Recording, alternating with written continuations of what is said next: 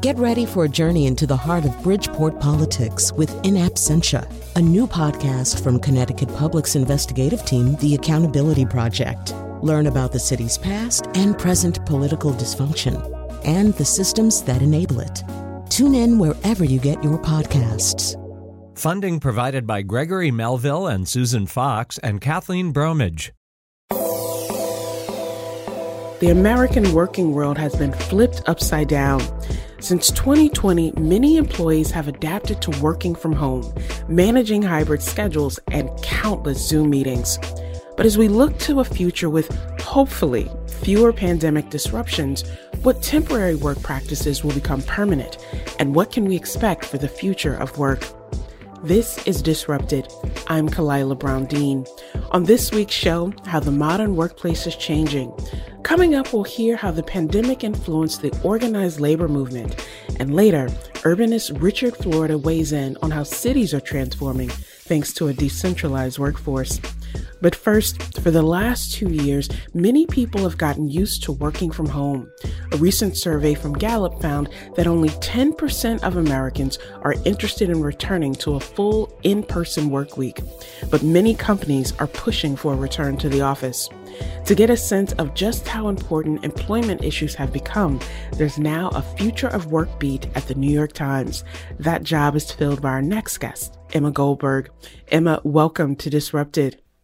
Thanks so much for having me on today.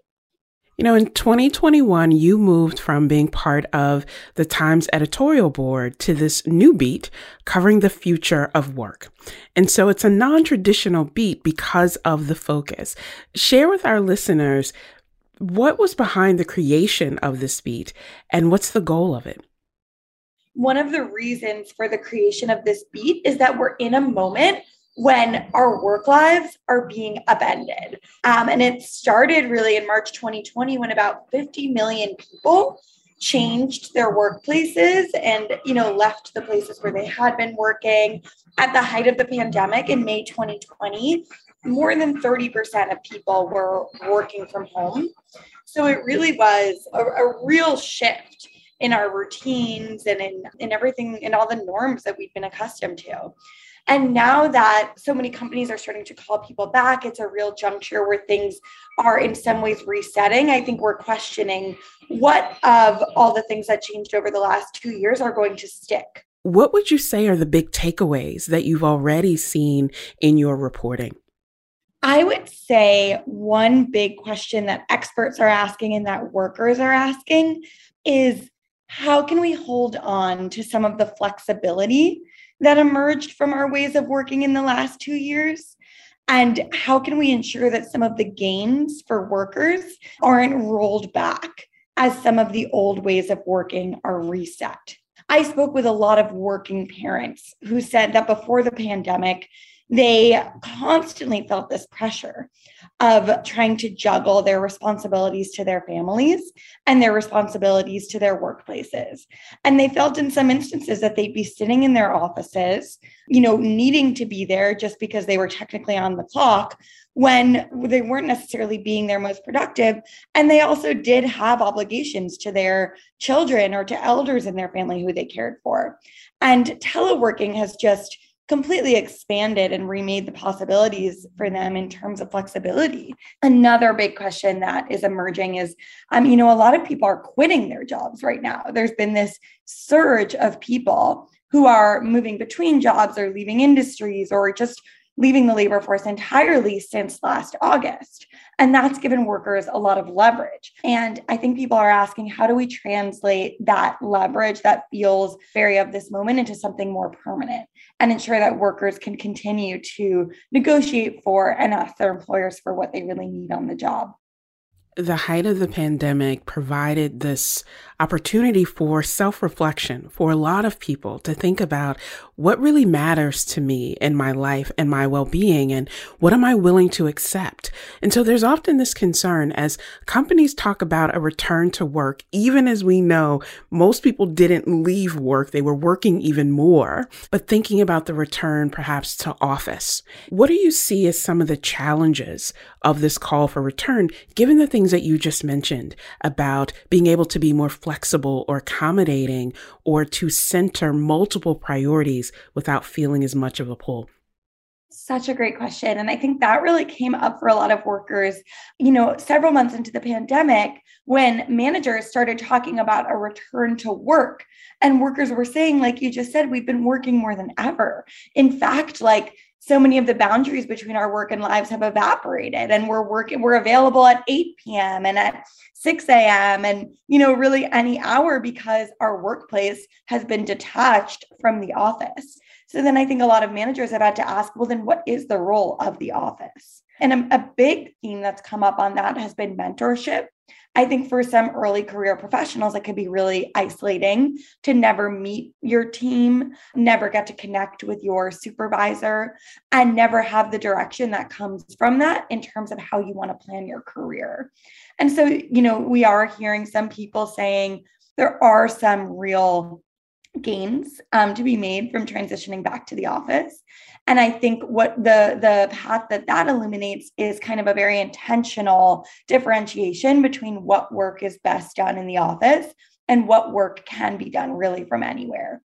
The reality is often that work is never just work. There are all of the interpersonal relationships and personalities to manage and different factors that can really shape whether a workplace is affirming or whether it's draining. And you've talked in your work that, the workplace was never one size fit all, that it has an impact on different people based on their identity or based on their connection in those ways. How is this return to the office landing differently for people based on their identity?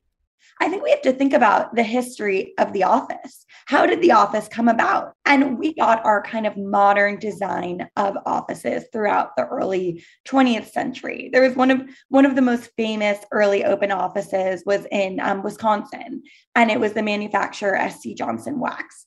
And it was, the kind of that big open airy space that we have today where people can see each other working.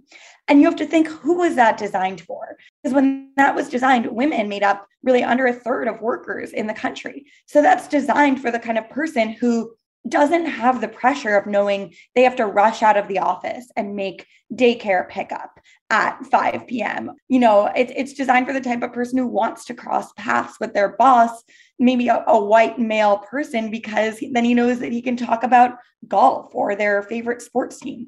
But in reality, that's not what the workforce looks like today. The workforce is far more diverse. So I spoke with a lot of women, and especially women of color, who said they had never felt comfortable in their office spaces. And when they started working from home, they finally had more of a sense of autonomy and belonging and comfort. There's some really interesting research that shows the sense of belonging went up for Black knowledge workers in the last year.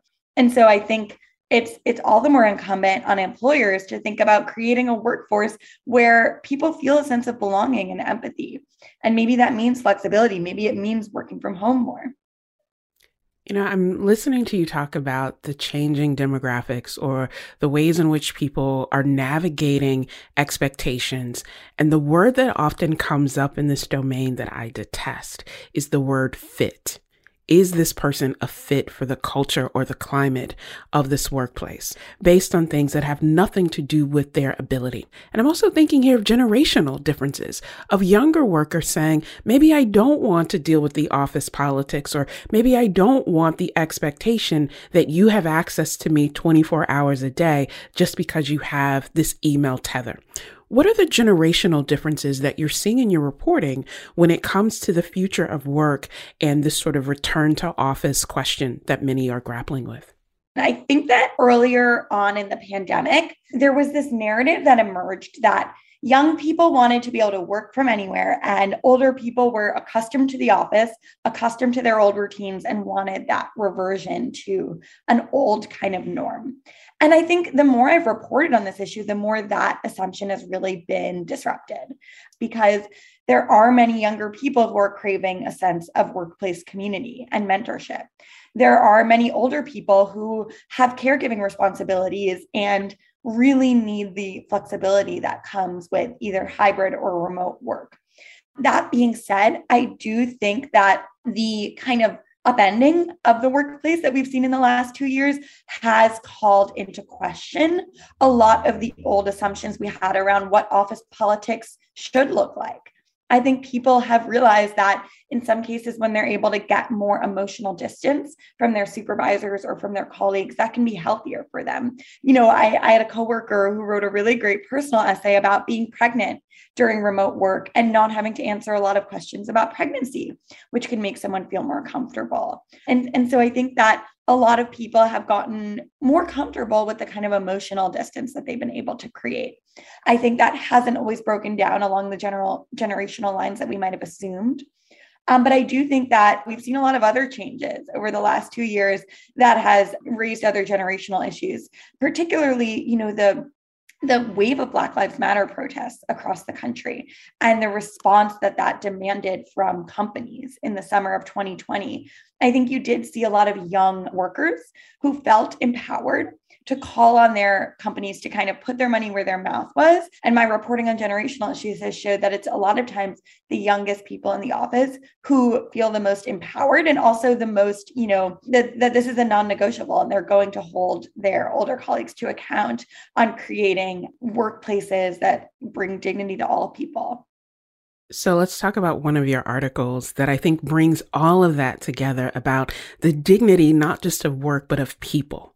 And the title of that article is No More Working for Jerks. And it sparked a real conversation and debate on social media about bullying in the workplace, about toxic workspaces, about a real commitment, a meaningful, substantive commitment to equity and inclusion. What role do you think that this sort of ability to work remotely, coupled with what some people say is a labor shortage where people are in higher demand, and changing the dynamics where people say, no, I don't have to accept this because I have options? I think that those two forces intersecting are giving a lot more workers a platform to stand on in calling out toxic and abusive workplace cultures. For years, we've had this idea that there are certain behaviors that more junior employees just have to tolerate from their managers. And one of the examples that I revisited while working on that piece was The Devil Wears Prada. There's that, classic example of a boss who walks into the office and says, where's my coffee? Has my assistant died? There was just this idea that building a career, that ascending through a career ladder meant tolerating silently abusive behaviors. And I think for many different reasons, including the surge of people leaving the labor force or, finding better and higher paid opportunities, and the, louder and more substantive conversations about diversity, equity, and inclusion, all of those have intersected to topple some of those idols that had long been just kind of fixtures of the workplace. And one example I've continued to follow in this regard is Better.com, which was a mortgage lending company, which right now is in its own kind of reckoning because the founder in December fired more than 900 of his workers on Zoom. And the video of that went viral. It was like a 3-minute video where the language was very kind of monotone, and it sparked this backlash. And then a lot of the workers started to step forward and say, I interviewed one worker who'd been laid off, and he said the perks there were amazing, but those did not offset the abusive culture that people were in many cases kind of subjected to from their managers. And we've also seen this in the push for unions, at Starbucks, at REI. There's a wave of workers who are also collectively organizing to get that power in numbers as they're asking for better workplaces. I'm listening to you talk about 900 employees being fired over Zoom, and the ways, I think the phrase you use is toppling the idols of thinking that is just okay. And yet this is the reality that we're living and facing today. But now we have some insight to be able to see it happen and respond. As you think about the reporting that you've done, the different dimensions that you're focusing on, what do you envision as the future of work? I think that the challenge right now is that there are so many forces pushing against one another to shape what the workplace will look like. There are many companies I speak to who are eager to really reset all of the norms that existed in February 2020. You know, there are managers who just want to see the desks filled, the culture kind of humming along just as it was right before the pandemic. And I think some of them are nostalgic for an old normal that didn't work for everybody. At the same time, there is just this massive swell of voices from workers who are calling back and saying that they won't tolerate those old norms. And I think that one big open question is this push we're seeing for, you know, this union drive across the country, is that going to translate into recognized unions and bargains? And I think that's a big question right now. Just I think 11% of American workers are represented by unions, and that's low. But that being said, public polling in terms of positive perception of unions is very high. So I think it's an interesting moment for that. I think right now we're in that juncture where a lot of companies are saying the return to office plans that they've talked about for so long are now real. And I think as those start to be cemented, the big question is going to be, how much flexibility does that allow for? And will, for example, managers be saying you need to be in your seats on these 3 particular days? Or will workers have a little more flexibility to design the schedules that work for them? So I think we're at a turning point right now where, as the plans cement, we'll see how many of the wins and advances carry over. Emma Goldberg is Future of Work reporter for the New York Times. Emma, thank you so much for joining us. Thanks for having me on. This is so great. It was great to talk with you. When we come back, why labor advocates are optimistic about the future of union membership. And later, urbanist Richard Florida talks about how remote work is making cities younger. This is Disrupted. Stay with us.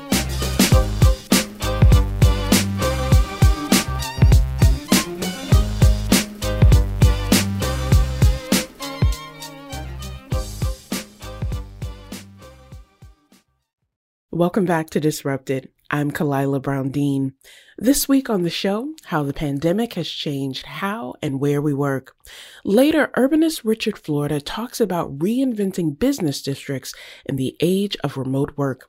But first, although nearly 2/3 of Americans approve of labor unions, union membership has steadily decreased over the last 40 years. Our next guests say the pandemic has helped many see the benefits of labor unionization.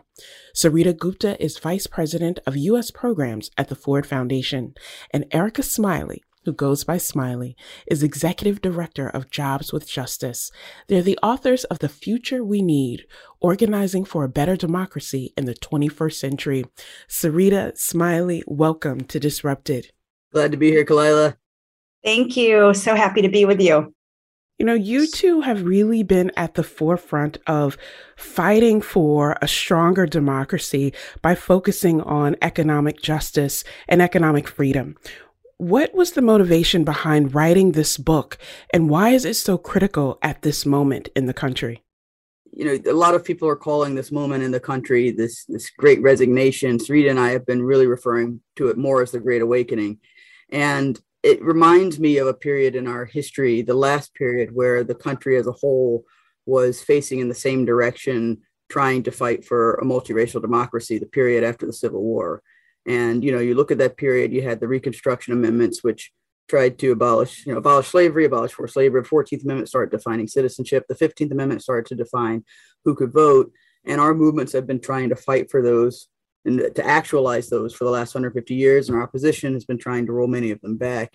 And so in a moment when, in addition to a global pandemic, there's such clarity around the crisis in our democracy, both in the US and globally, it felt really important to bring this piece of it in, that it's not just about voting once a year. It's not just the political democracy, but actually about engaging the full majority in our economic decisions as well, and setting standards in the place where they spend the bulk of their lives at work. And so that was the impetus behind wanting to write the book, to really center collective bargaining as a pathway to democracy, particularly through the economic framework.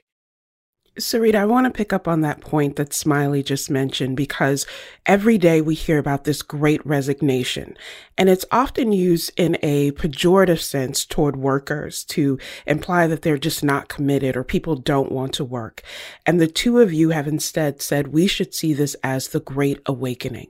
Talk to us more about that idea and why that may better capture where we are in this moment. Yeah, I mean, exactly what Smiley said, just building on what she said, we have been referencing this moment as the Great Awakening in that it's been a moment of pause, right? Many workers have been asking themselves, what do I want and need from work? What is the purpose of work in my life? And what we have found as we talk to workers, and actually in our book, we profile 10 workers and had a chance to go pretty deep with them. And one of the consistent themes that we come across is workers saying, I really want to work in order to live a full life. I want to be able to be active in my kids' lives and be active in my church or in the PTA or whatever it is but I don't have time to do that. I feel like all I do is live to work. And we talk to an older generation of workers who talk about how they remember a time when they used to work to live a full life and be active. And we talk to young workers today who are saying, wait a second, I don't want my whole life to be just about work. And so that is really what the Great Awakening is a moment where workers are saying, actually, I deserve better. I want more in my life, and I'm going to make that happen. And I always remind myself, I was very much shaped from my own experience growing up in Rochester, New York, Kodak City, and growing up at a time when I saw and experienced the impacts of downsizing of Kodak. And a lot of my friends' families had worked there for generations building that company up. And I just remember watching them lose good jobs with good benefits. And what I remember most is people feeling a deep sense of the lack of dignity, respect, and agency. And too many people in our society feel that way today. Like, what if we could change this? And that's what the Great Awakening is about. And that this is really critical for us to tap into if we're going to build a multiracial democracy in this country. Smiley, we are in an election year, and one of the key principles of a democracy is that power rests with the people. But when it comes to the economy in the U.S., it's often that is outside of the people, and we just have to respond. Talk to our listeners about why you see having a healthy economy that is cognizant of and responsive to the needs of our diversifying country. How do you see that as central to having a strong democracy that is more than just voting in a few elections every other year? Yeah, I love this question, Kalila, because, at the root of it is this discussion of what democracy is. And in its narrowest form, it's just the idea that maybe you get to vote every now and then. But actually, when we think about democracy in general, what it really means is that the majority of people get to weigh in and make decisions about their everyday lives. And part of the struggle that Sarita and I are taking up is to remind people of that broader definition so that they can see themselves in it and so that they can actually understand or begin to understand that this is something they really want. And it's not that foreign. I mean, this is one of those things where our society has practiced democracy in lots of different ways. People are in committees and in decision-making roles at their church. People join local organizations and PTA. The country used to be a bustling place for civic engagement and people being a part of conversations. And, I so appreciate, I have to tell you, I love working with Sarita, right? Because I just really appreciate the story that she brought in of her own experience in Rochester. And it's crazy because we come from two very different backgrounds. I came from North Carolina. I'm a Black woman from North Carolina, from the South. It's one of the lowest union membership states in the country. And I didn't grow up around unions. I didn't grow up fully understanding collective bargaining, but I grew up understanding how important it was for people who didn't want me to succeed, how important it was for them to limit the platforms through which I could participate. And so I think it's actually a part of, as a Black person from the South, actually a part of my responsibility and kind of my purpose to try to actualize the spirit of democracy that our ancestors set forth for us so many years ago. Sarita, I love the way that Smiley has framed this because regardless of where you grow up in the country, we are all affected by the sort of increasing movements to limit collective bargaining. And in this book, you both talk about the power of collective bargaining to bring people together across those divisions that traditionally reinforce the power of a very small few to dictate what happens to all of us. What do you see as the needed model or transformative approach to collective bargaining as we think about the 21st century and the realities of workers and work in and of itself?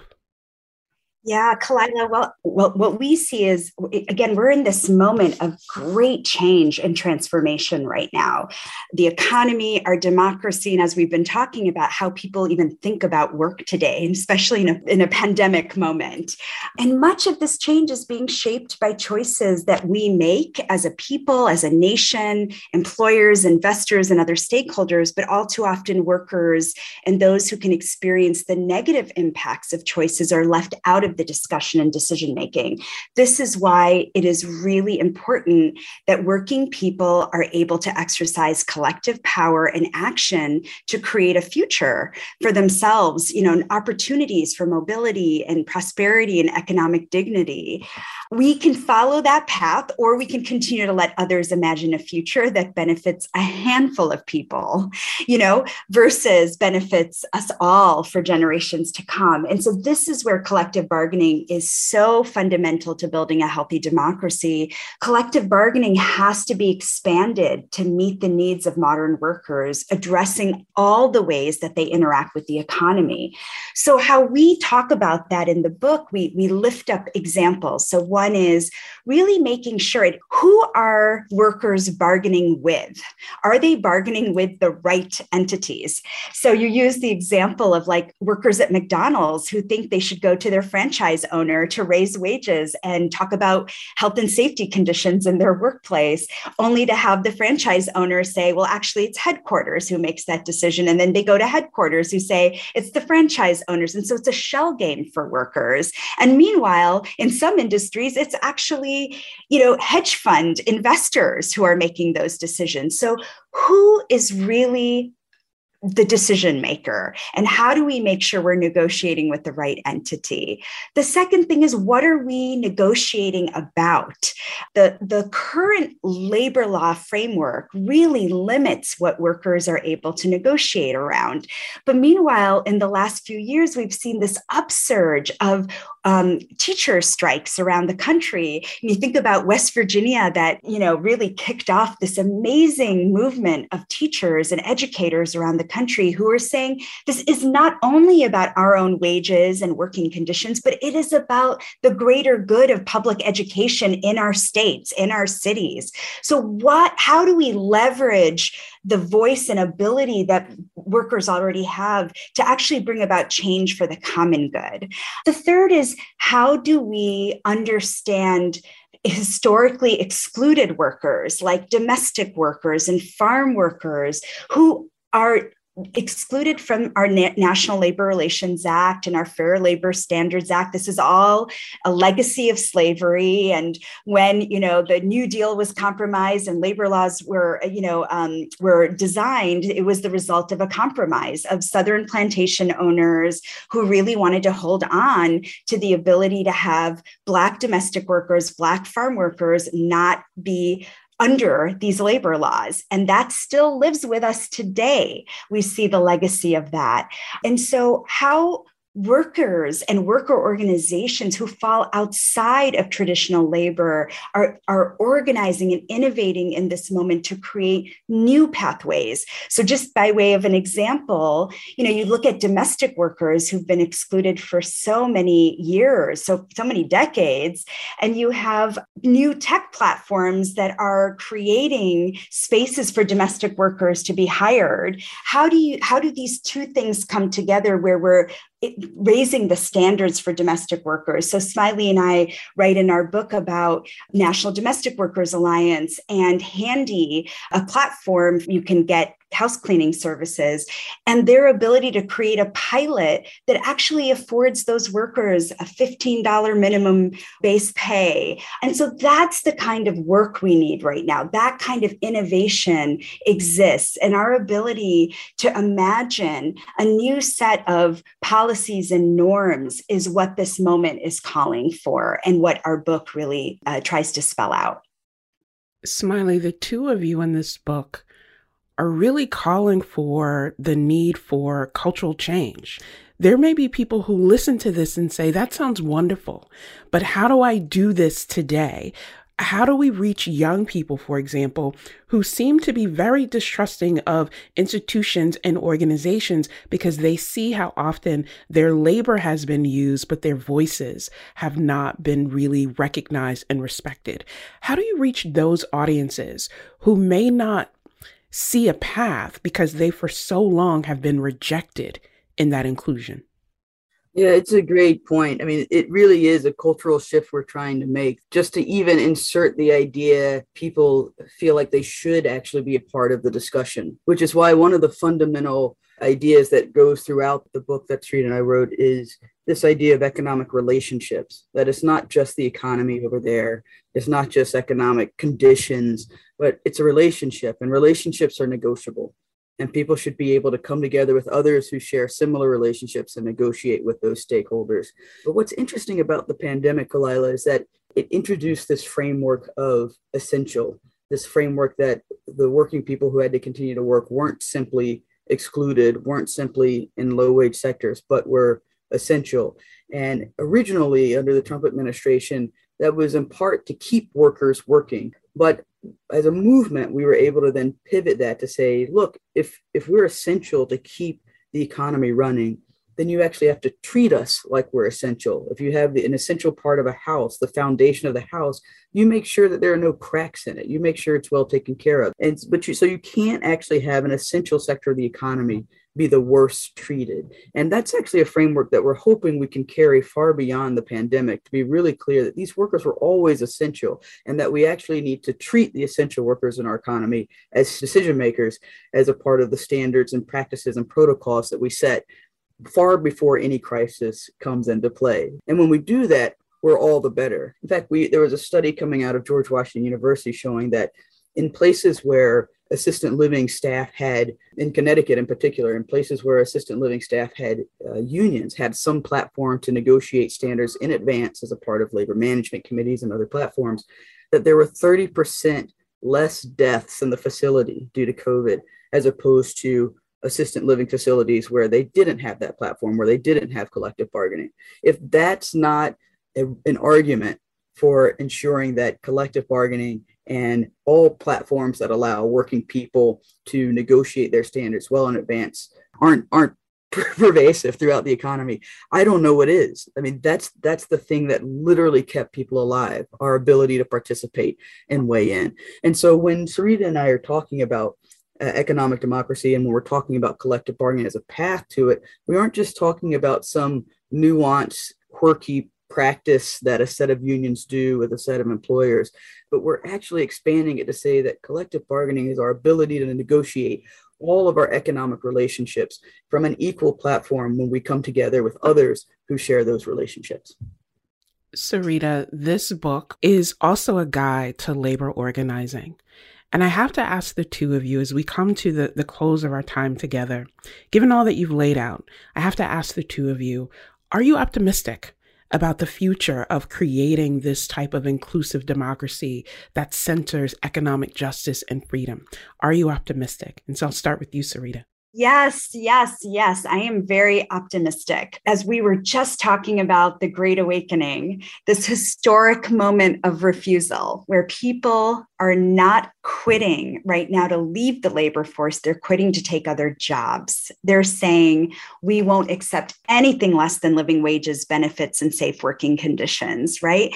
And we see this upsurge of workers who are organizing right now across the country. Amazon, the Revo in Bessemer, Alabama, to the recent victories at Starbucks around the country. There is an awakening, and our conversations with all of the workers we had the privilege of speaking with and listening to them and what motivated them to take on leadership in their workplaces and fight for change is what inspires me. I feel tremendously optimistic of what's possible if we are smart enough as a society to tap into their visions of what is possible. And, I often think of a West African proverb that helps me kind of make meaning of hard moments and chaotic moments that we find ourselves in today. And this West African proverb is, I am a citizen of a world not yet born. And that is what has inspired me through all the stories of the workers we talked to, but even my just lived experience. It is true. We are all citizens of a world not yet born. And this is our moment. We have a blank canvas in many regards in front of us, and we can really paint a different future. Smiley, what about you? Are you optimistic? Yeah, I'm very optimistic. It's almost like optimistic isn't even the word. It feels more like a driving rush towards what will hopefully be the inevitable. Sure, the arc of history bends towards justice, but it is a messy arc and I am on it for the win. And I'll just say two things. The first is that the last Great Awakening was when over 500,000 formerly enslaved Black people simply walked off the plantation. They weren't waiting for the perfect law. They weren't waiting for the Emancipation Proclamation. Many of them weren't waiting until Juneteenth to be freed. They walked off. And it was up to the movements of the time to then secure that mass spontaneous action into policies that would abolish slavery and ultimately integrate this formerly enslaved population into what would hopefully one day become a multiracial democracy. And in many ways, that's the challenge for our movements today. We have workers who are walking off for better conditions, for a better life, in hopes of securing more sustainability and dignity and to be able to work to live. And it's our job to actualize that into the infrastructure and protections to fully allow them to do that. The last thing I'll say is that my ancestors who did that, who walked off of those plantations in hopes for better life, often did it while singing.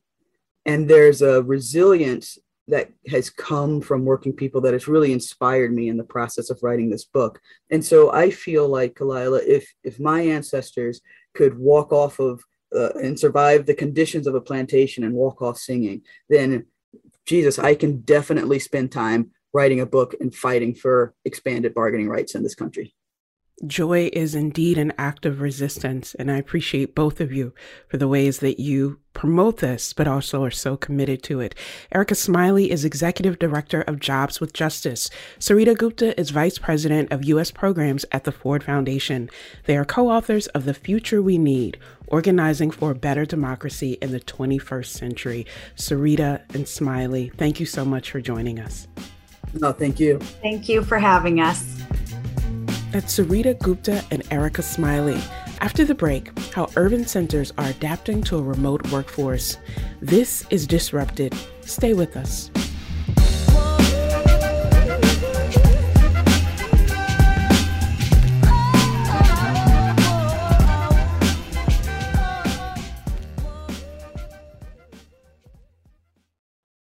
Welcome back to Disrupted. I'm Kalila Brown-Dean. We can end the shutdown of schools and businesses. We have the tools we need. It's time for America to get back to work and fill our great downtowns again with people. People working from home can feel safe and begin to return to their offices. That's President Joe Biden in his State of the Union address earlier this year. He's echoing what many business owners and politicians are hoping for. That's getting more people back to the office so business districts and urban centers can thrive. But some see remote work as an opportunity to reinvent cities for the future. Richard Florida is an urbanist and professor at the University of Toronto. His 2017 book is The New Urban Crisis. He looks at how cities are facing inequality and deepening segregation. Most recently, he's researched the impact of COVID on our cities. Richard, welcome to Disrupted. It's great to be with you. And I love the title of your program because it captures so much of what we're going through at every level. Thank you so much. And it's all interconnected in many of the ways that you reflect in your work. One of the major outcomes of this pandemic has been the shift to remote work, where pre-pandemic, some people were skeptical of, is work really being done? What's happening there? And now we're seeing that nearly 20% of American workers are expected to work from home in the future. How do you think this change, the shift in remote work and how we do our work, how do you think that change will impact the lives that we lead in cities? Well, to my mind, it is probably the biggest single shift of the pandemic is this shift to remote work. People talked about people leaving cities and, decamping from New York and San Francisco. And I think much of that has been temporary. They're starting to rebound. We can get to that. Remote work is a pretty big shift. And the fact that virtually everyone who was a knowledge worker, a professional worker, a creative worker, we flipped a switch. And the best data we have suggests that about 20% of working days will be done remotely. I forget how many, 10 to 15% will work full-time, more hybrid. But you're talking about now a day a week. And most people, when you ask them, would prefer at most 2 days remote. So yeah, it's a change. And it's going to affect, I think, the office districts of cities the most. I think, it's not good. Productivity is up because of remote work, about 5%. I think that the places that will get hit the most are really these office districts of cities. And I don't think it's the end of the central business districts. I just think they're going to have to change. And it sounds like some of these changes, some of these trends were already in play. So while the pandemic may have exacerbated some of these trends, there were already conversations happening about the generational differences, where people live, where they want to live, what their relationship to work may be. Do you see these sorts of generational differences continuing when we think about the future of cities? And if so, will that have an impact on the kind of commercial corporate districts that you've mentioned? Yeah, I don't think COVID is a game changer in terms of how we live and work. I think it's an accelerator of changes that have been underway for 2 or 3 decades. I think the real game changer was the shift from an industrial economy, where in the 1950s, most everyone worked either in a factory or for a big industrial company. And all of a sudden, I don't know if it's the 1980s or 1990s or early 2000s, people they said society deindustrialized, the manufacturing jobs, for better and a lot worse, were shipped offshore. And it became more of a knowledge economy where, now about 40% of Americans work with their minds, do professional knowledge or creative work. And, another 45% do service work. They're the essential workers. And less than 20% of Americans do industrial work. And in fact, only 6% of Americans work in factories. So that change really is what has affected the way we live and work, where we choose to live, how we choose to work. And I think what happened is the rise of these new technologies, the internet technologies, meant that you no longer had to pack and stack. I often call these commercial cores, the last gasp of the industrial era, where you had to pack and stack knowledge workers and they had to commute on trains and buses and cars into commercial corridors, and they'd stay there 9 to 5 pushing paper. You don't need to do that anymore. What happens is young people go to cities. And what we know is about up to the pandemic, over half the increase in the population of big cities areas was driven by young people in their 20s. And then when those people get married and have a family, or partnered and have a family, not necessarily get married, they figure out pretty quickly that it's hard to raise kids in a city. So then they begin to look for where to live. In the past, that has been the American suburb. I think what the pandemic and remote work has done is really where it's changed the calculation. It says you no longer have to pick the nearby suburb. I think what happened with the pandemic is people said, oh, I could move to Miami Beach. I could move to Nashville. I could move to Austin. I could move to Bozeman, Montana. I'm just making those up. So people have been able to stretch where they live when they have families. But I think the COVID accentuates this demographic divide. And I think cities are going to get younger, and more families, at least for the time being, are moving out. The other thing I would say is I wouldn't make any predictions now. But I think give it 6 months, 9 months. And I think I think throughout all of human history, people have always wanted to be around other people. Like that, we're social animals. I don't think we thrive when we're locked up in our pajamas I think we're going to see that people want to reconnect. So I say we're still too early to figure out what this is going to look like in the end state. And I think we're going to see more of a rebound than we think. You know, you mentioned that we are social creatures, we are social beings, and we want the choice to interact with people, not to be forced, but to have a choice and an option. And one of the real concerns that have come through this pandemic is the kind of social isolation that people face, because now your home is your office. It is the studio. It is everything that used to be separate, and there may not be those opportunities. When we think about commercial business districts, because there is this concern that remote work will lead to the death of those districts, how do we balance those sort of commercial needs with the more individualized realities about what isolation can mean for cities, but also for work? Well, I think that we're just now beginning to come to grips with the fact of not just the physical health, morbidity and mortality, excess deaths. I think we're beginning to come to grips with the fact that this has been ravaging our mental health. And a lot of that has been about social isolation. Human beings don't thrive well in social isolation. I think related to that, we're getting this kind of effect that Americans are retreating to, I don't want to call them gated communities, but that's a good rubric. It's not like everyone is living in a gated community, but if they're in a city, they're in a big building and they don't go outside. Even some of these new offices that are being built are having a lot of amenities inside. So I think this privatizing and this isolation is a real thing. When I look around now, I think everything city is back. The only thing that's not packed is the office. So what I think is we have to rethink about what we think is what we call a central business district or a downtown. I don't think it's a business district. I think it's a neighborhood.